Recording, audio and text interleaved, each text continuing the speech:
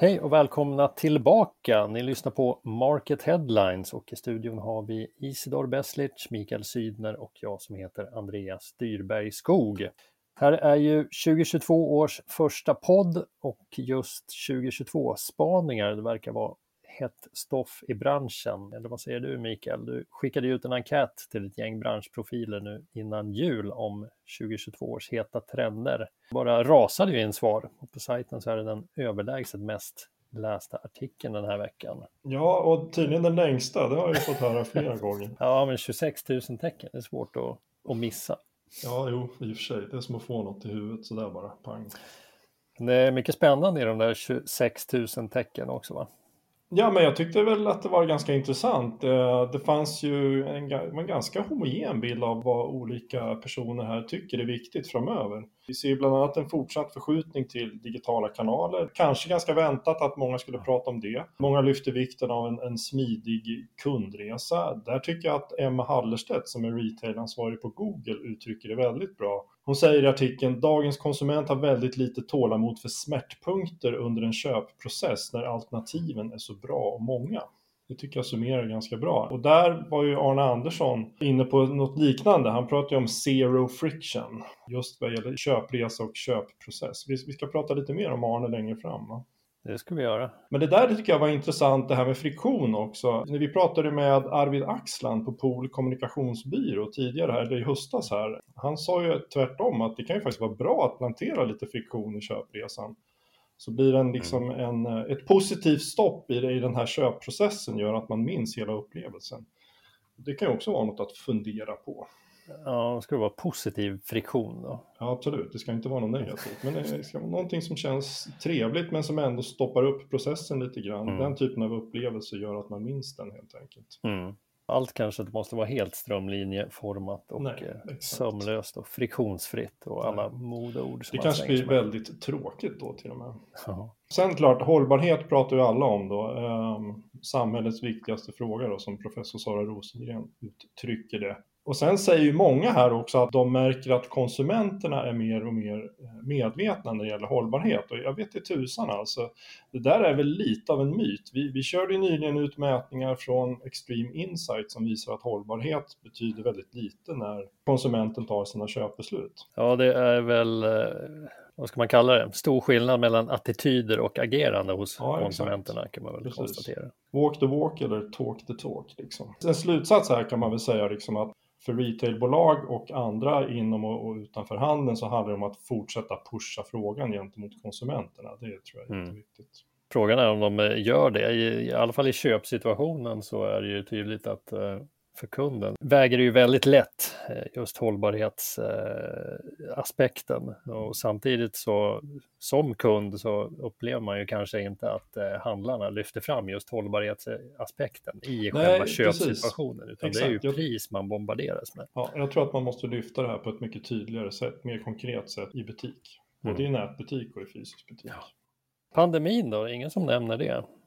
Kommer in i den digitala utvecklingen förstås. Men... Ja, exakt. En del nämner pandemin, men det är ingen sån här supercentral fråga. På samma sätt som det var när vi pratade om det här för ett år sedan. Då var ju pandemin i fokus på något sätt. Jag tror att man ser framåt under förutsättning att pandemin fortfarande finns på något sätt, påverkar oss mer eller mindre. Och där kanske man också kan säga liksom att konkurrensen och kampen om konsumenternas tid och pengar liksom kommer öka, i alla fall när pandemin avtar. Och en återgång till det normala innebär ju också utmaningar.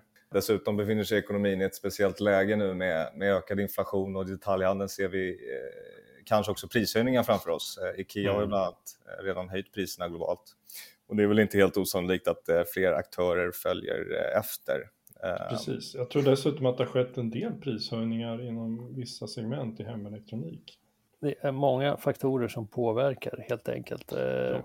Vi kan prata vidare lite om hållbarhet när vi ändå är inne på det spåret kanske. Det var nämligen många som var nyfikna när vi skrev om NetOnNet som börjar hyra ut hemelektronik. Det är väl en satsning i hållbarhetens tecken får man väl säga. Ja men verkligen. Jag satt och funderade på det där. Har någon inom hemelektronik hyrt ut prylar sedan gamla Torn hyr-tv som dominerade på 70- och 80-talet?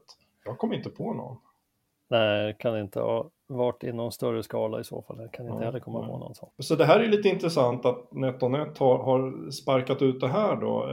För man ska ju inte bara kunna hyra nytt, utan det ska ju även vara att du ska kunna hyra begagnade produkter då, för att, som du säger, just maximera prylarnas livslängd helt enkelt. Jag kikade lite på utbudet där och blev väl lite förvånad. Jag hade kanske väntat mig tv. Det var väl det som var stort där på gamla Torn-tiden. Ja. Tv, vitvaror och sådana produkter. Men nu ett par AirPods. Vill man hyra eller köpa ett par begagnade AirPods? Nej, just den tror jag kanske jag passar på. Det blir ett intressant experiment att följa här, liksom och se om det verkligen finns den typen av efterfrågan och ett kundunderlag som går med på själva idén. Men NetOnNet säger ju själva att de ser en stor affärspotential i det här. Och om den här hyrhyllan, som den ju heter, blir en succé eller inte, det får vi väl se här. Kanske då under 2022. Jag kan väl nämna här också att Elgiganten har ju faktiskt något som heter Renew It, som fungerar som ett abonnemang, alltså, eller en prenumeration på ett visst antal prylar då, som du kan komponera ihop själv. Där då lämnar du tillbaks den här efter 1, 2 eller 3 år, så säljs den här begagnade produkten i sin tur vidare då. Så det är också någon form av hållbarhetsaspekt i det hela. Ja, det är sant. Det är ett liknande koncept. Jag tror faktiskt att vi kan få se mer av den här typen av affärslösningar som förlänger livet inom hemelektronik. Hemelektronik har ju blivit lite av en sån här slit- och slängbransch. En gammal tjock-tv hade man väl i 10 år. Nu känns det som att man skaffar en ny tv och sen skaffar man en ny tv när det kommer något nytt igen. Med ännu bättre upplösning efter 4-5 år. Om man inte är som du, Andreas. Ska du hänga ut mig här nu? Ja, jag ger tillbaka nu. Jag har faktiskt inte en gammal tjock-tv. Nej, men nästan. Va? Jag tror det var 2008 jag köpte min senaste tv. Ja, men det är hedervärt att du behåller den fortfarande. Tänker på hållbarheten. Ja. Hörrni, vi har blickat lite framåt mot 2022. Nu ska vi titta lite bakåt i tiden också. För näst mest läst den här veckan, det blev kartläggningen av de senaste boksluten för 17 av de största bygghandelsaktörerna. Då snackar vi alltså kalenderår 2020 i de flesta fall. Isidor, du som ligger bakom detta, vad visar den här kartläggningen? Ja, sammanfattningsvis så kan man väl säga att 2020 blev ett väldigt bra år för byggvaror. De största aktörerna växer tillsammans med 17% i omsättning då 2020 jämfört med 2019 och omsätter totalt sett 55 miljarder kronor. Det är ju en långt sagt kraftig ökning och det var ju under ett år som verkligen präglades av pandemin då. Framförallt kanske för bygghandelns del. Många fick ju upp ett intresse och en lust att renovera och omdana sina hem när pandemin kom i vägen för annat i livet. Men lite mer specifikt då så kunde kartläggningen visa på att det har skett ett tronskifte i branschen. Bauhaus har gått om Beijer och tagit en första plats i omsättningsligan. Bauhaus gjorde ett väldigt starkt 2020. Man ökade omsättningen med cirka 24% till ungefär 7,5 miljard. Och Beijer hade inte riktigt samma utveckling. Man lyckades öka med 11% jämfört med året innan. Ja, just de har ju brutit räkenskapsår. Det slutar väl 2020-07 tror jag för Beijers del. Precis. Det händer ju extremt mycket i bygghandeln nu kan man konstatera. De senaste åren har ju präglats av massa förvärvssatsningar och en hel del kedjebyten. Så när 2021 års bokslut kommer in då kommer det säkert vara stora förändringar på den här listan. Men vad säger branschen om framtiden då? Tror de att den här starka tillväxten kommer fortsätta eller dämpas det nu? De som vi talat med bedömer ju att även 2021 blev ett bra år.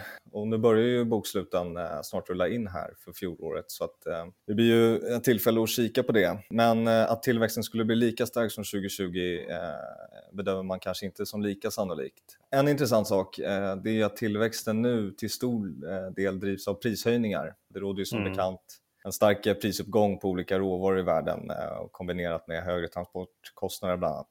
Sammanfattat så klättrar ju priserna mot konsumentledet högre upp i branschen och frågan är väl hur det påverkar konsumenternas konsumtionsvilja framåt. Och det är säkert något som branschaktörerna sitter och finular på själva här nu inför 2022. Det är rätt förvånande ändå hur starka ökningar det ändå har varit. Jag tror tredje kvartalet så ökar väl branschen med 10% då, alltså 2021 jämfört med året innan och mot 2020 som ju var ett galet år också. Vad jag har förstått så är det väl konsumentförsäljningen har mattats något medan företagssidan fortsätter att ånga på. Då ligger det till. Och en annan sak är ju Adam Schatz, vd för Bygg Hemma, som växte allra mest under 2020. Han pekade mycket på att onlineförsäljningen hade varit liksom stått ut och varit en bidragande orsak till det. Och branschen har väl tidigare kanske inte varit så framåtlutande just vad gäller e-handeln, så att det återstår väl att se om man lyckats avancera på det området och om man lyckas bibehålla den utvecklingen framåt också. Ja, det här med höjda konsumentpriser, det kommer vi ju kika lite närmare på. Hålla utkik efter artiklar om framöver. Mikael, du vill gärna ta upp ett fjärde ämne idag också. Vad var det för något? Det är tydligen jag som vill ta upp alla ämnen. Det är du som styr agendan. Ja, exakt. Nej, men jag nämnde ju Arne Andersson nyss här. Det är lite intressant. Det kom ju pressmeddelande här igår om att han nu ska börja jobba tillsammans med Svensk Digitalhandel. Det stämmer. Ja, och den vart ju också ganska väl läst om vi tittade på vår lista där då. Och eftersom Per Ljungberg då, som är vd på Svensk Digitalhandel, och Arne då känner varandra rätt bra sedan tidigare, så förstår man ju nu då att men det här kanske var en ganska naturligt samarbete nu när Arne har lämnat PostNord då. Jobbar de ihop på PostNord eller? Ja, det törs jag inte riktigt liksom säga hur det var med den saken. Men de känner ju varandra sen sin tid där på något sätt i alla fall, vet jag. Och jag tänkte inte riktigt på att Arne skulle dit. Det var inte min första tanke, men det är ju klart när det väl hände nu så var det väl kanske ganska naturligt att det blev så. Det måste man ju säga att det är väldigt intressant med Arne. Det är ju liksom få i den här världen som har byggt sitt eget varumärke som han har gjort. Alla vet ju vem Arne på Posten är. Liksom, till och med hans företag heter ju Arne på Posten AB. Ja, han har blivit en av de absolut största profilerna i branschen. Ja, och nu blir han Arne på Posten utan att vara Arne på Posten. Det tycker jag är ännu mer spännande. Ja, inte riktigt lika klatschigt med Arne på Svensk Digitalhandel. Nej, kanske inte. Man ska inte röra ett inarbetat varumärke. Nej, han har ju till och med bolaget heter väl Arne på Posten. Som han startade själv. Hörrni, med det är det dags att stänga butiken för idag. Vi lovar att gräva fram fler spännande nyheter att prata om. För Market Headlines är tillbaka som vanligt nästa fredag. Trevlig helg så länge. Trevlig helg.